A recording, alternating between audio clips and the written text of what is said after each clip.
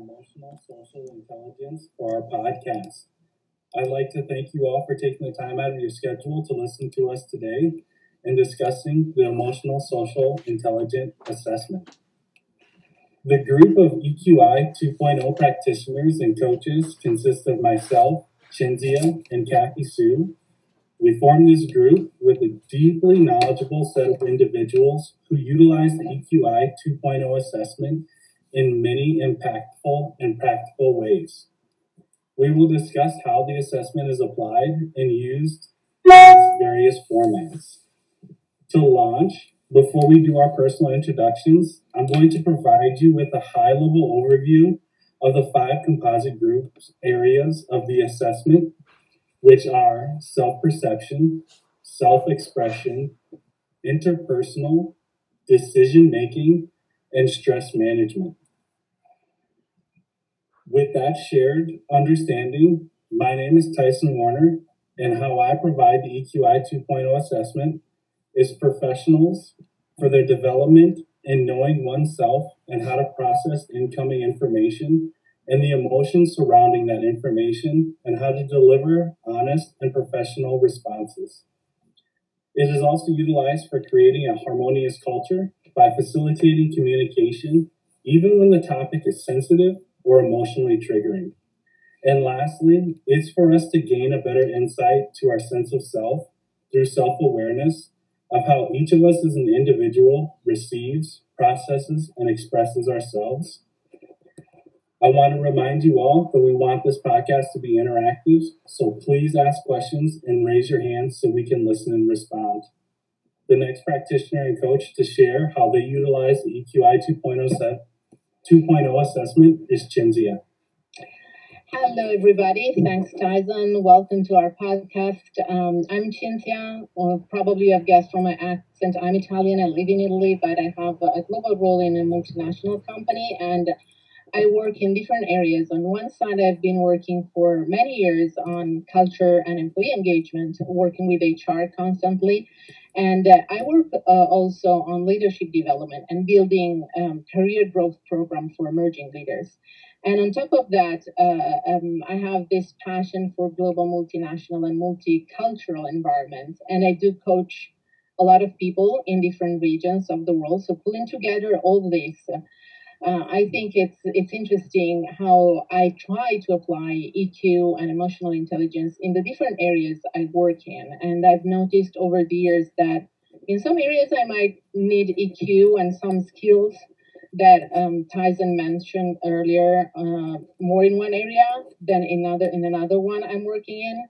But certainly it's a fascinating world to deep dive. And if you're interested, maybe in the following podcast, you might learn more for each of the areas. And I would let Kathy Sue, my colleague, introduce herself as well. Thanks so much. I'm Kathy Sue Dory, and I work in various roles and domains, one of which is as a trauma healing facilitator and researcher in the positive mental health field for over 10 years now. I take an integrative treatment approach when working with survivors of complex trauma and PTSD, in which the EQI is used as a clinical assessment to establish their baseline emotional social intelligence, or ESI for short, at the beginning of treatment to identify areas of improvement, and then again midway to check on these improvement areas, and then again after a client's treatment program in efforts to sustain their ESI growth. And I think right now we're going to throw it back to Tyson for our first question. Excellent. So we welcome you all, and you can hear the very ways that the emotional social intelligence is used throughout our daily lives and through different events. So for question 1, I'm going to kick it off and ask, why are you so passionate about the EQ, and what does it mean to you? Kathy Sue? Thanks again, Tyson. Well, I could talk about why I love EQ and what it means to me for many reasons. I'm going to keep it aligned with how I use EQ with my clients. As I mentioned in my intro, I use the EQI with my clients to get a baseline in their ESI, which when you think about ESI, it's an intangible, meaning you can't really see your ESI. However, the EQI allows us practitioners the ability to see a person's ESI in the form of a tangible resource tool. This allows my clients to gauge where they are presently, where they need to grow, and how to sustain their ESI growth. The greatest takeaway my clients tell me is exactly that they can actually see their progression of growth, which is something they've never been able to see with a traditional clinical assessment. So EQ is really the pathway toward positive mental health, which is just it's just so darn exciting for me and allows me to help clients who have experienced some of the worst forms of trauma to breathe a sigh of relief that help is on the way, and that alone just brings me so much joy.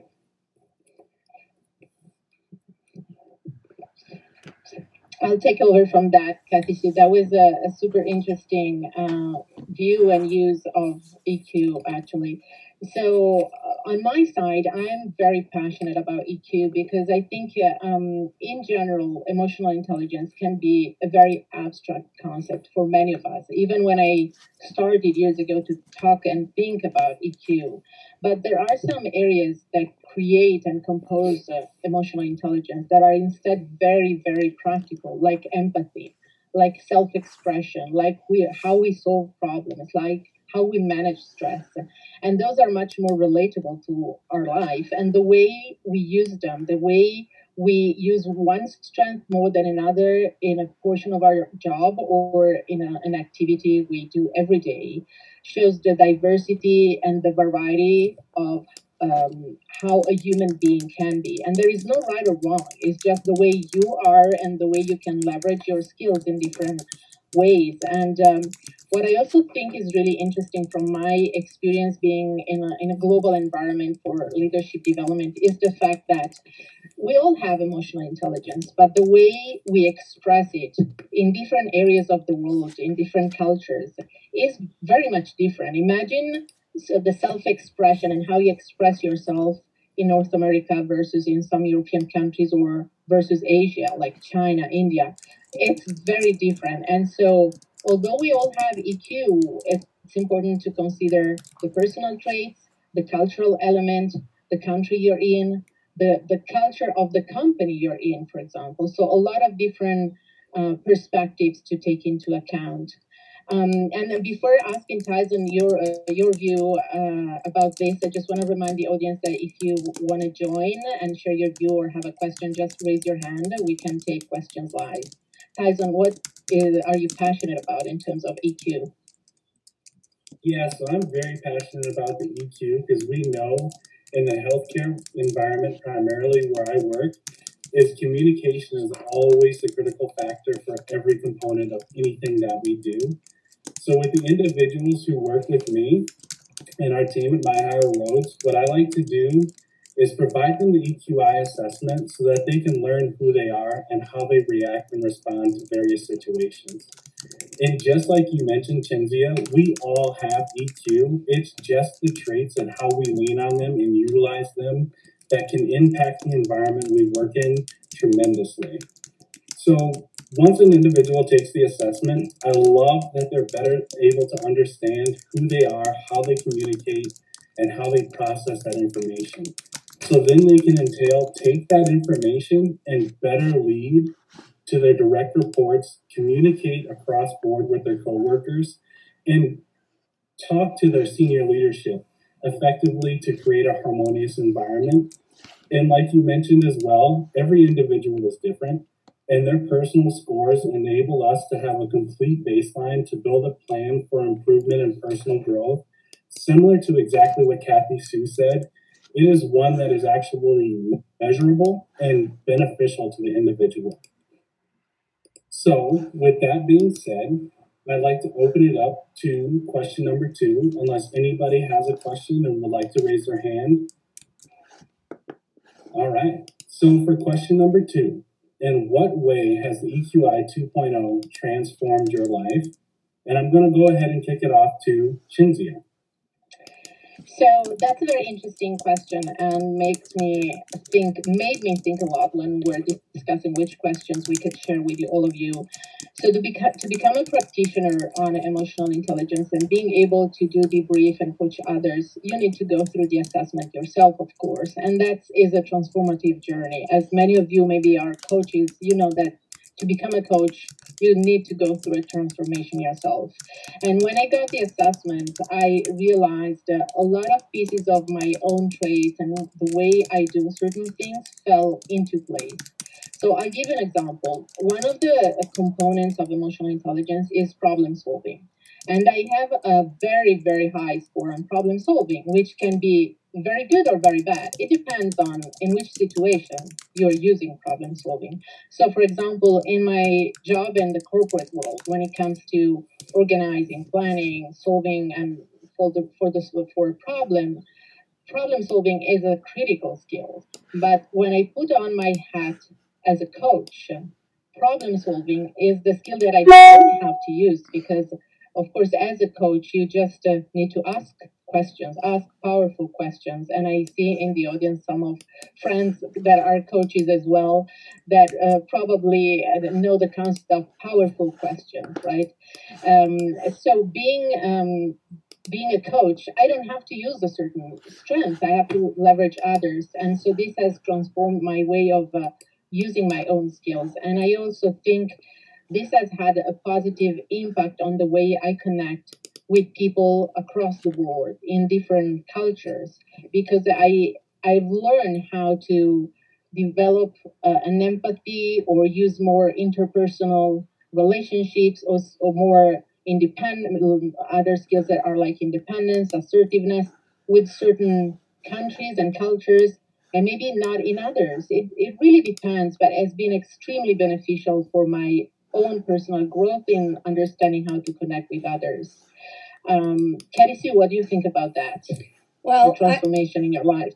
Well, I have to say that's a pretty loaded question for me. And anyone who knows me knows I could talk all day long about the EQI. But I just wanted to share one story from my life. And so for most of my life, I thought our IQ, or cognitive intelligence, was all there was, meaning a person's IQ determined your life course. Until I began my graduate studies in applied creativity when I was 45 years young. And I learned about emotional social intelligence, and I literally fell upon the EQI. It was such an aha moment for me that my entire perspective about me changed, and my IQ no longer defined my capability as a person. I was more than just my cognitive intelligence. I was inherently built with this thing called ESI, which better determined my life course, and that all the experiences of my previous life gave me quite the robust ESI, which is really another way of calling a person's level of wisdom. Learning about ESI allowed me to positively look at my experienced trauma and be thankful for it. It allowed me to forgive myself and others in my life. And most importantly, it allowed me to share that those experiences of trauma make each of us stronger, wiser, and more emotionally resilient. And I used myself then, and I continue to use myself today as a model to my clients that they too can process their trauma by positioning their ESI in terms of learning and growth. And I'm going to now send it back to Tyson so he can share with us how the EQI has transformed his life. Thank you, Kathy Sue. And I'd like to highlight some key important pieces that you both have mentioned. Cinzia, you were talking about having a multicultural perspective and a communication platform that enabled you to cross that boundary and still have very impactful conversations and leveraging each one of your areas of strength at a time of need, because they're not always needed. But knowing how to pull from that reservoir is critical. And Kathy Sue, your ability to use your own self-awareness and personal journey to express and then assist those who are going through their life situations, whether it's joyous, trauma, or any other form in between, is very impactful. For me, I use the EQI, and it transformed my life by just highlighting some of my areas of strength and giving me a deeper sense of myself.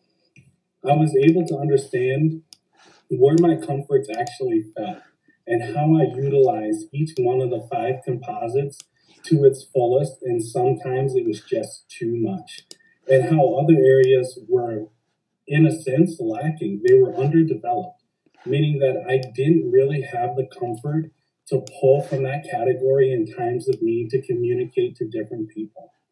So for me, it transformed me by not only providing me the insight as to where my strengths reside, but where my weaknesses actually were. And it gave me a hard look to focus on improvement through my journey of transformation and emotional growth to benefit not only myself, but every person that I had a relationship with, from the working environment to my family. So that is how it's impacted my life. And again, if any member in the audience has a question, a statement, or a comment, please raise your hand and we will bring you aboard to open up the discussion. But I'm going to turn it over to our third question here as we come close to our last 15 minutes of this podcast. And I'm going to ask, let's get one final answer from Kathy Sue. How might emotional social intelligence compare to cognitive intelligence? As you mentioned earlier, there was your IQ and your EQ. What's the difference? Thanks so much, Tyson. I love this topic because it's just so important, as knowing the distinction between EQ and IQ can truly make all the difference in how a person views their self and capability to succeed in life. In essence, EQ, not IQ, helps us to form, grow, and sustain a person's positive self-concept throughout life. And basically, EQ grows with you from birth until your last breath on earth, whereas IQ does not. You're born with whatever IQ you have, barring, of course, any cognitive disability along the way. IQ is stagnant, and EQ is active with forward motion. And just as a last remark on this topic, it's fascinating to me that our ESI skills are not tested at all, or along with an IQ test. So our ESI really is invisible and intangible without the EQI. This means that our EQ and IQ are kept separate, and yet we as human beings are not separate. We're integrative beings, and both should be tested as children, adolescents, and adults. And I believe that if we tested the EQI along with the IQ, I believe this world would be safer, more peaceful, and we would be a much happier world, that's for sure. So in a nutshell, that's really the difference between EQ and IQ. Excellent. And so one of the things that we learned when we were going through our training session to become practitioners and provide the EQI 2.0 assessment is oftentimes in leadership roles, we'll have the smartest person based on their IQ who knows math, trigonometry, reading, down to the perfect science. They're excellent in their field of study. But what is difficult is that level of communication and interpersonal relationships which revolve around your EQ. So they cannot present themselves in a fashion that not only garners those to follow and go through their direction, but it hinders their ability to have that conversation, which is so critical in the working environment. And I want to pitch it off to just one open question around the emotional social intelligence and get an answer from you, Cinzia. What has been the best form of communication that you've seen or categorical strength for bridging that gap between multicultural communities or multi-generational conversations? You are tapping into my communicator role here. So I think this is a really interesting question. And I think it goes back to the fact that we are human beings and we are people. And if we show the authenticity in ourselves, we show who we are, how we are, even our vulnerable parts, that is going to be certainly a plus for me. There shouldn't be shame in how we show up with others. Like the way you see me now, that level of anxiety that you think we are having because we are hosting this podcast, that's there. I can assure you. I am anxious about the podcast, but that's normal. And I'm not ashamed of saying that because I think we are human. And so communication comes more naturally, according to me, if you're sharing the true part of yourself, your authentic self, and you're not afraid of also sharing your emotions, because we as human beings, our brain reacts first with emotions. That's how our brain is wired and is designed. We do not react with analytical answers immediately. That's something that comes after.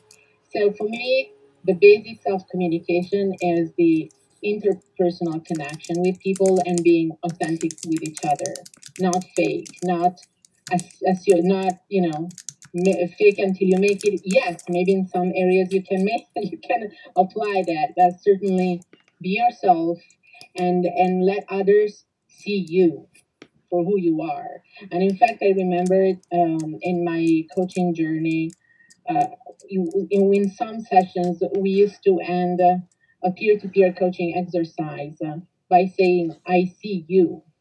So if you see a person, you're understanding the person, you're seeing beyond the surface. So I think that's really what makes emotional intelligence very important. And I also want to add back to the discussion before from Kathy Sue on IQ, EQ, the fact that emotional intelligence today, you can take the assessment. It's just a snapshot in time. It's today. Maybe something is happening in this period of your life. And that's okay. Maybe in 1 year you will take it again, the assessment, and it's different. That's the beauty of human beings. We evolve, we change, we grow, and we learn from each other.